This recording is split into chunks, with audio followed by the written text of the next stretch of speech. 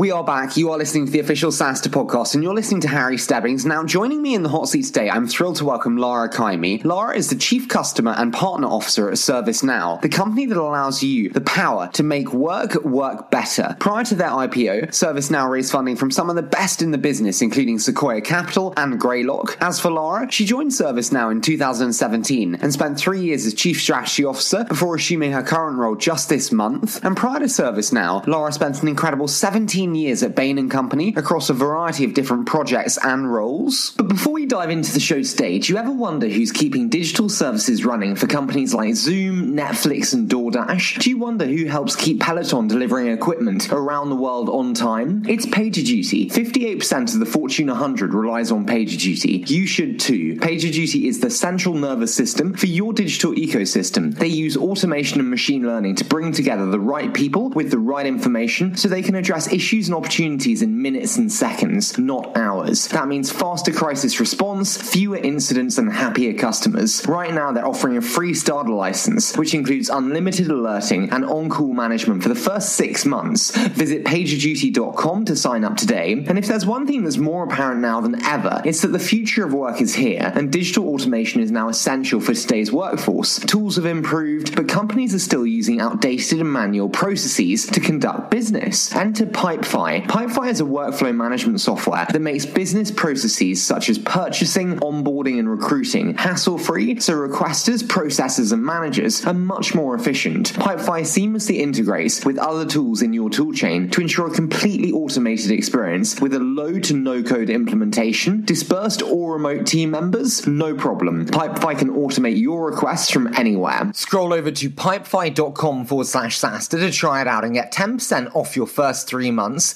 Empower your teams everywhere with Pipefy. And speaking of the future of work, you have to check out Largy Analytics. Focused exclusively on helping software teams embed analytics in commercial and enterprise applications. Their newest innovation, Largy Composer, empowers developers to easily create, customize, and embed analytic dashboards in your application with complete control over the end user experience, and provides embedded self-service functionality that can be tailored to match the skill level of your end user. Largy Composer is also powered with smart data connectors to unlock modern data connectivity and query performance, and a cloud-ready microservices architecture for speed and scale. So if you're looking for the fastest, easiest way to embed analytics in your application, download a free demo of Largy Composer at largyanalytics.com/SaaStr podcast. But that's quite enough from me, so now I'm very excited to hand over to Lara Caimi, Chief Partner and Customer Officer at ServiceNow.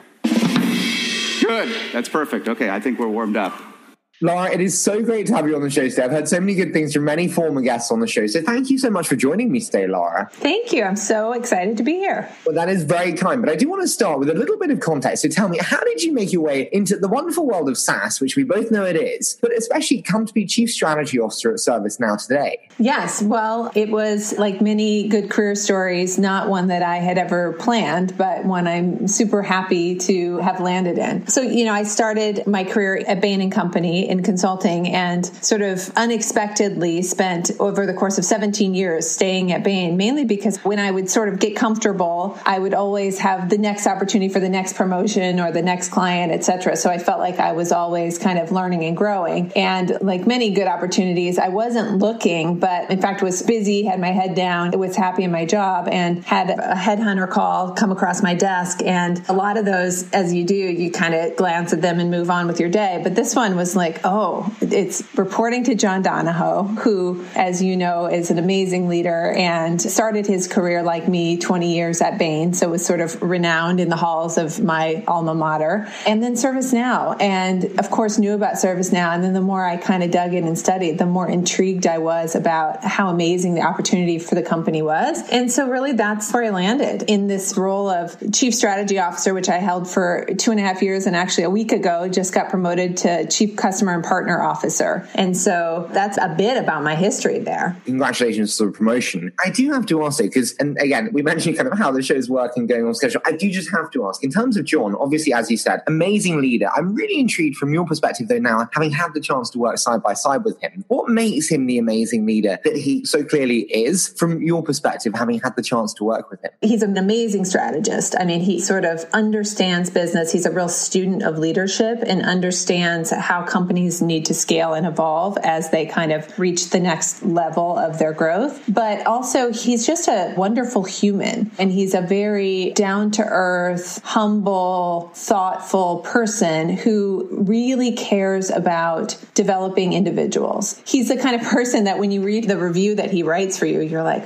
man, he nailed it. He sees everything, and the way he invests in like helping you grow and develop and rise is really special. And so I learned so much from him in the same way I'm learning so much from Bill McDermott, who is a very different kind of leader in many dimensions, although shares a lot of the same kind of core characteristics of John. No, absolutely. And incredible to hear in terms of the commitment to people kind of development. I do want to ask another one, which is 17 years at Bain, enjoying that success. And I have a lot of university graduates coming into the workforce today, and they always ask me, should I join a startup? Should I start a startup? Or should I join a large incumbent? I'm always quite struck by the responsibility suddenly placed on your advice. But then I'm also thinking, like, especially for you with this incredible experience at Bain and now with ServiceNow, how would you advise them and what would you say? Well, I think my career is unusual to sort of spend as much time and then jump over to the kind of senior role that I had. So I'm not sure it's like the thing that everybody gets to do. So as I think back of like, what would I do differently? I don't think I would change much because I'm so happy with where I landed. But like when I think about others starting their career, I do believe that the sort of foundational training of strategy consulting or sometimes investment banking kind of can provide is it gives you this baseline skill set around a general manager kind of headset, foundational understanding of how to think about big problems and divide them up into kind of meaningful chunks, focusing on the real pieces of value that'll move the needle, and then how to communicate very clearly to influence. And those are just, I think, core general business skill sets that you kind of get hammered into you kind of formally through training, but then just through your experience with clients, that at least a couple years getting that kind of skill set, if you haven't already in your career, is a valuable thing to consider. And then in terms of like where to go from there, to me, it so depends on the opportunity, the team, and the track record of growth that others have seen. So like I like places where you don't get pigeonholed in a particular function or a particular silo, that people are looking for talent that can grow and expand, perhaps in unconventional ways, but will give people a shot. And they sort of identify high potential people and put them in roles of responsibility. And I think those are real great opportunities when you see a management team or a leader or a company who tends to do that. That will be a place where you will learn and grow faster, maybe than in a different environment. Totally with you in searching for those kind of opportunities for kind of growth within roles. We mentioned your promotion, and I'm really interested because we have seen the rise of chief strategy officers over the last decade or so,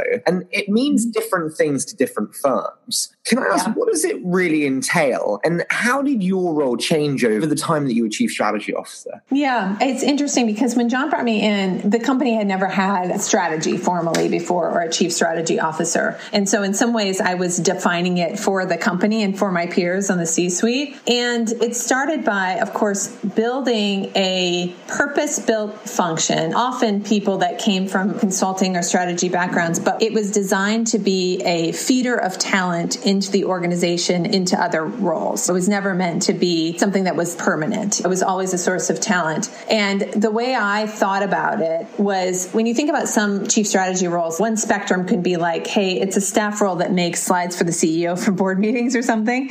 And the other end, it's a true partner in the C-suite that's partnering and guiding the strategic agenda for the company. And that's the much more powerful and meaningful end, which is what I think we created at ServiceNow. And as I thought about that, it was definitely not to be sort of John's person or John's team that would sort of parachute into situations that the CEO wanted to fix, but rather it was to act as a true peer on the C-suite with CJ Desai, who runs product, or Dave Schneider, who at the time was the president of the customer operations, and really think about what we needed to do to make the company better. And in that way, that's really how the role evolved. It started with like kind of just proving myself and building out a basic team and adding some value to really thinking about the long-term strategic agenda. And for us, it was painting our path to $10 billion in revenue, which is the aspiration that we laid out, which is super exciting. And that was done very much in collaboration with the business, with the management team, with the board. And so that for me is how it evolved as we built that, which is the most fun job I've ever had, because I could think about the company, think about what we needed to do to get to the next level and improve. And we would just go partner with the business and get that done. And a lot of that has to do with the culture we had, that we were true partners and we weren't coming in to like tell somebody what to do. But also I think the culture of the company, that one of our cultural values is sort of hungry and humble. And this notion that like, hey, we all have a growth mindset and we can all get better and we all want to do a great job. And that I think is conducive to kind of partnering to solve problems and ultimately help individuals and the company be successful. Can I ask, when I listen to this, it seems like such a foundational role that all companies should have really from day one in terms of the relationship with their CEO, the thought partner, how it expands throughout the different functions in the business. So my question to you is, I guess, how do you advise startups who are thinking about hiring a chief strategy officer? When's the right time and how they should think about that from a strategic point of view? It's interesting because I think about phases of a software company. And I think the first person to coin this was probably Frank Slootman,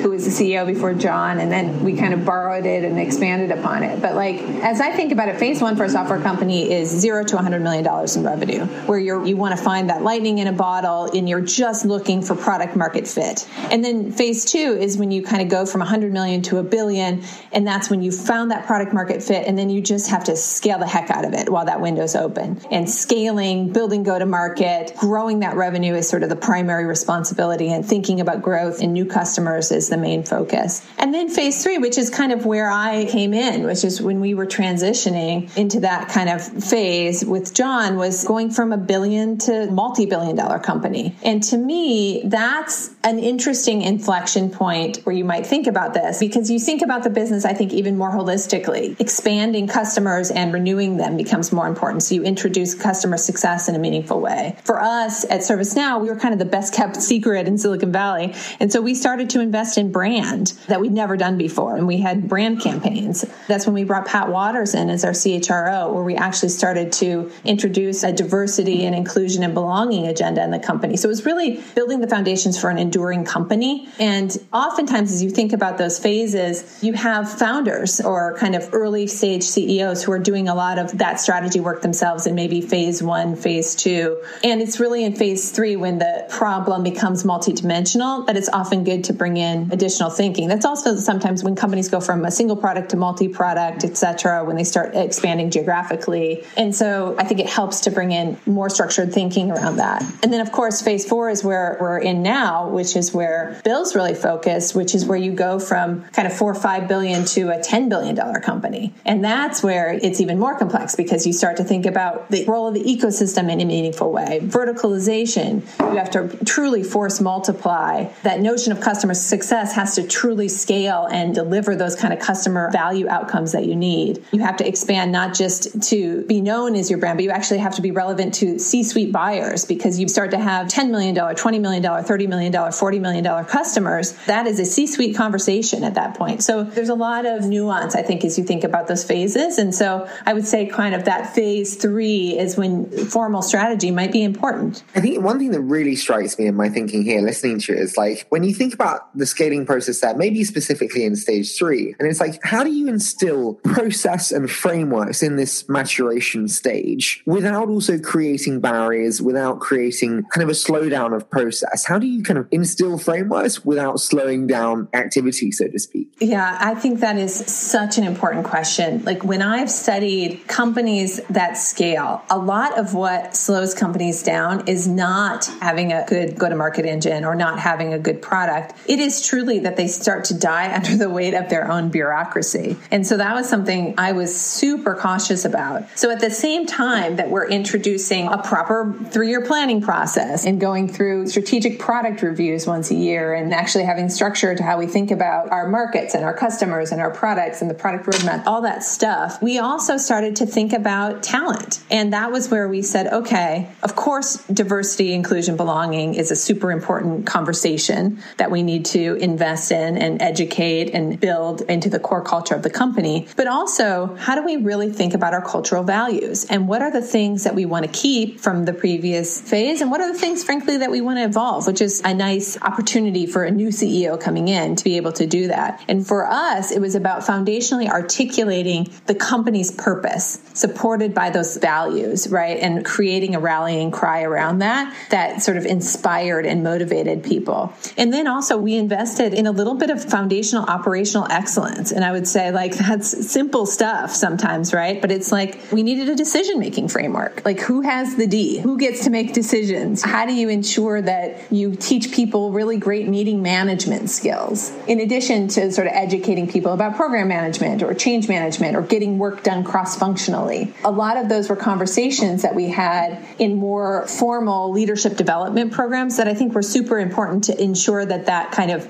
dying under the weight of your own bureaucracy thing didn't happen. I totally get you. And I love that also because it goes back to kind of what you said also about John in terms of the commitment to people development. Kind of tied to framework in a way is the element of planning, just in terms of kind of strategic thought-provoking kind of activity. My question to you on planning today is, given the kind of transient state of the world and given the current kind of flux that we live in, how do you think about appropriate planning and try and be as accurate as possible? What does that look like? Yeah, I mean, no one has a crystal ball. And I think every quarter, we've now been through a couple in COVID, but it continues to be a question mark. How deep is it going to go? How long will it last, et cetera? And so I find that there's plan, and replan, and also build scenarios around that. So like, what is the kind of worst case scenario that we could consider here? And a part of how we've thought about doing that is, you start to get pretty granular in how you think about that, like segmenting your customer base, which industries and companies are most impacted. How exposed are we to those companies and how exposed is our revenue base to that? We've been very cautious about costs. I was just talking to a CFO of a pre-IPO company earlier this week, and he was saying how this has actually been a really good opportunity to kind of rein in spending because, there's a huge opportunity with no T&E, no travel, not being in offices, et cetera, and really focus on that cash burn rate. So for me, it's about being super thoughtful about building multiple plans and the replanning as you learn more. And then I think inspecting is super important. So like, what pipeline do we need for us with our kind of go-to-market model? What kind of ramped reps will we need as we think about out quarters? And then I think when it gets really interesting is when you start to think about like, okay, this is a new normal and there are new problems now in the world that our customers are facing. So like, what problems can we solve that create opportunities for our business, right? And so the example that we went through is very quickly at the beginning of the pandemic, we mobilized to support our customers by delivering 4 emergency response apps that were totally free in March, right? That just helped them with crisis management. And then we pivoted in May to this kind of thinking around safe workplace, like returning to work. And so in the span of a quarter, we designed, developed, launched, took to market, and sold 4 different applications that were focused on employee readiness, employee health screening, workplace safety management, PPE and inventory management, contact tracing,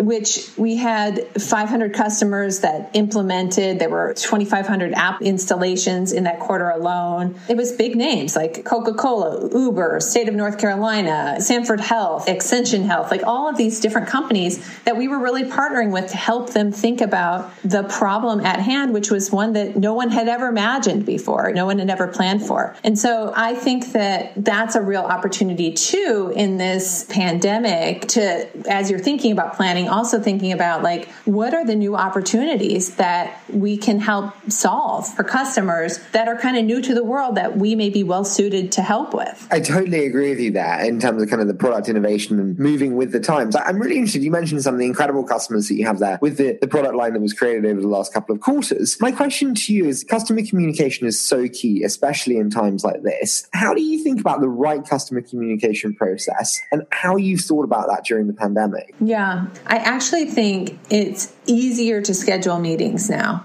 with people because it's so much less logistics and meetings are shorter. They're more frequent. So I actually think that the kind of meaningful customer communications, especially when I start to talk to more senior folks in the organization, it's created an opportunity to, I think, connect more frequently. And in terms of how it's changed, like, I think this should always be the case, but it's even more acute during the pandemic, which is you have to lead with empathy and with understanding their business context. So I'll give an example. I had a conversation with Honor Health, and it was really important for me to dig into what was happening with COVID in Arizona, what was happening with the hospital system there, what was the context that they were dealing with. And, you know, it just creates opportunities to have curious conversations around their business problems and help them real time. And so it's that kind of frequency of conversation and the availability of senior people, as well as I think it's raising the bar to like help them in a time of need in a more thoughtful and nuanced and specific way to their specific needs. A lot of customers in these kind of challenging times are also adopting kind of digital first tools, processes for the very first time, especially when you look at, as you said, that kind of the likes of Coke with thousands of employees around the world. And the big thing for me is like change management and adoption. And it's one that I think about far too much, I'm sure. But tell me, like, how do you think about what does great change management mean to you from a starting point, I guess? Well, I mean, I think what's so interesting about this time is the amount of change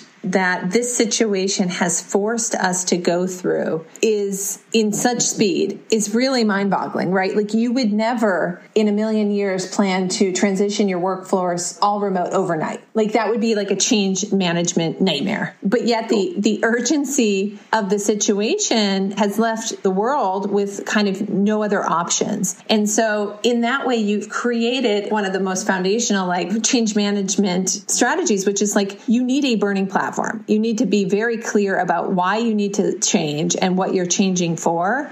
And I think obviously COVID created a huge burning platform that drove accelerated change. I think as we think about digital transformation, it's a business imperative now. It's not like an optional thing to do. And frankly, the gap between those who are digitally transformed and those who aren't will actually have meaningful business results and will accentuate the difference between winners and losers. So like, I think the business imperative is incredibly clear, maybe more so than it's ever been before. And so that creates an opportunity to have the burning platform, make a decisive decision about what you have to do, and then communicate that change over and over again until almost you feel like you're babbling. You've said it so often because I don't think you can over communicate enough about it. And then importantly, and this is what I think about, which is like what can get screwed up as a result of this, right? Which is like, I think too often when people are doing programs or change or whatever, they think about a project plan and like a bunch of progress milestones. And it's like, that's the wrong thing to measure. Like you need to measure outcome, and outcomes have leading and lagging indicators that actually indicate whether you're doing the right thing or not and whether you're going to be successful at the speed you want to be. And those are the things you need to be measuring, not just the progress maps. Can I ask, when you think about kind of measurement of KPIs and when you think about kind of targeting goal setting, one other thing that I'm always so stuck on is like, how do you think about setting super ambitious targets which inspire a team to achieve maybe more than they could in a slightly stretch, but also not too ambitious, where if they don't hit them, they're massively dejected and it creates like negative morale within the workforce? How do you strike that balance? I mean, this is something that Bill McDermott is really amazing at. He's like a glass half full guy in a way that makes you realize the glass was like 10 times bigger than you ever imagined. He pushes you to think about not just what's great, but what's game changing. And he sets these big, audacious, big dream goals. That being said, I think it's super important to not create something completely unrealistic, in which case you pretty quickly lose credibility and that whole big dream plan becomes just like a pipe dream. And so that's where I think timing plays a big role, and making sure that goals are set in the context of reality, that they're actually achievable, but that they're pushing people to go a little faster than maybe they would comfortably sign up for on their own. So I think it is art as you think about it, kind of marrying that, but that big dream narrative that might be a little bit off in the distance, I think helps kind of inspire and rally in a way that's incredibly powerful. Yeah, I think you have to have that kind of driving North Star kind of visionary. So I totally agree with you there. And I'm pleased to hear that. And I also love to hear art over science any day of the week. So that makes me very happy. I do want to move though into my favorite, which is a quick fire round. So I say a short statement, Lara, and then you give me your immediate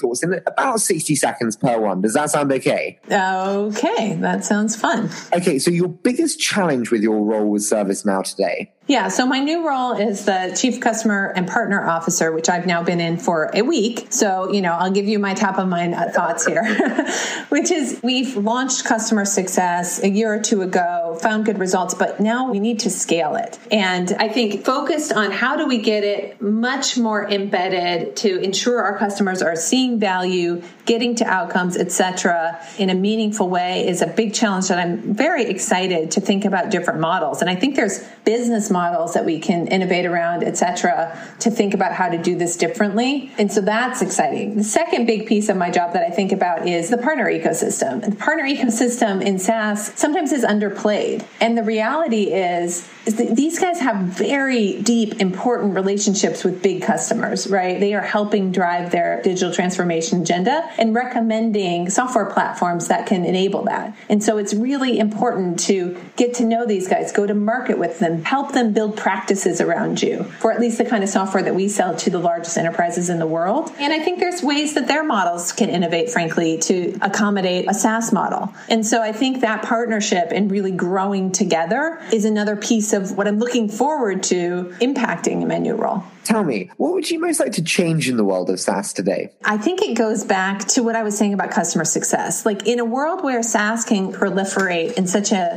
kind of amazing way with anybody in the company that has a credit card can swipe and download something, I think it has a potential to take away the focus of what SaaS can really do for you. And that ultimately will have this negative consequence of almost giving SaaS a bad name. And I think we can change the narrative where we really start to think about what is the value or the outcome delivered from this software. And so to me, like customer success in the past had always talked a lot about NPS and customer advocacy and stuff like that, which is important. But like, I think we can almost innovate the narrative where we can think about customer success being defined as realized value. We've introduced this concept of now value at ServiceNow that we really think about embedding through the life cycle where we're always focused on how the customer can get the most value. And that narrative, I think, is really important for SaaS to kind of broadly develop and adopt because that will avoid that kind of nightmare scenario that I laid out in the beginning. Tell me, what was the biggest surprise for you internally since COVID began? I just was really, I think, proud of our employees and how quickly we were able to pivot to remote work, to stay productive,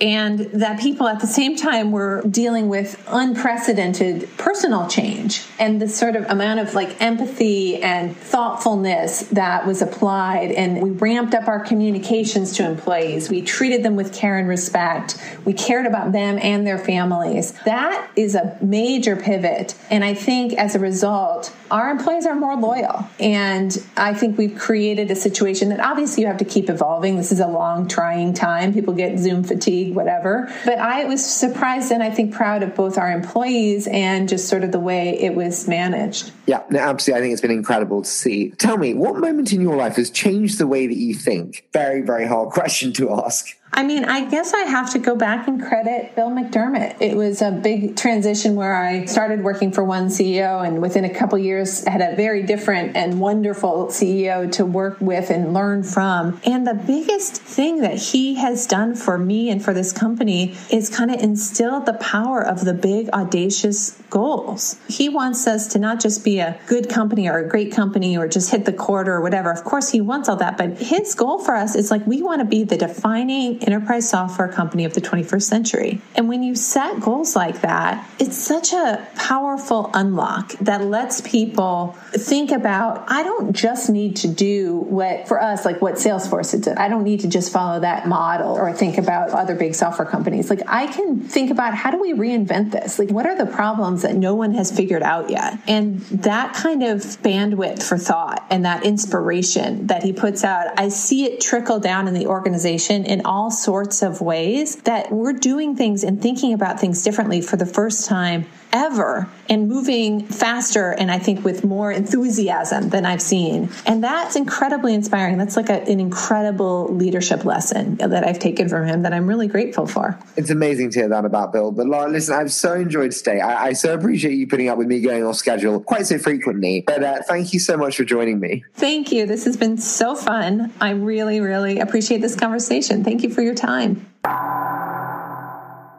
So enjoyed having Lara on the show there, and such exciting times ahead for ServiceNow as they scale through phase 4. And if you'd like to see more from us behind the scenes, you can on Instagram. But before we leave you today, do you ever wonder who's keeping digital services running for companies like Zoom, Netflix, and DoorDash? Do you wonder who helps keep Peloton delivering equipment around the world on time? It's PagerDuty. 58% of the Fortune 100 relies on PagerDuty. You should too. PagerDuty is the central nervous system for your digital ecosystem. They use automation and machine learning to bring together the right people with the right information so they can address issues and opportunities in minutes and seconds, not hours. That means faster crisis response, fewer incidents, and happier customers. Right now, they're offering a free starter license, which includes unlimited alerting and on-call management for the first 6 months. Visit pagerduty.com to sign up today. And if there's one thing that's more apparent now than ever, it's that the future of work is here, and digital automation is now essential for today's workforce. Tools have improved, but companies are still using outdated and manual processes to conduct business. Enter Pipefy. Pipefy is a workflow management software that makes business processes such as purchasing, onboarding, and recruiting hassle-free, so requesters, processors, and managers are much more efficient. Pipefy seamlessly integrates with other tools in your toolchain to ensure a completely automated experience with a low to no-code implementation. Dispersed or remote team members? No problem. Pipefy can automate your requests from anywhere. Scroll over to pipefy.com/SaaStr to try it out and get 10% off your first 3 months. Empower your teams everywhere with Pipefy. And speaking of the future of work, you have to check out Largy Analytics. Focused exclusively on helping software teams embed analytics in commercial and enterprise applications. Their newest innovation, Largy Composer, empowers developers to easily create, customize, and embed analytic dashboards in your application with complete control over the end user experience, and provides embedded self-service functionality that can be tailored to match the skill level of your end user. Largy Composer is also powered with smart data connectors to unlock modern data connectivity and query performance, and a cloud-ready microservices architecture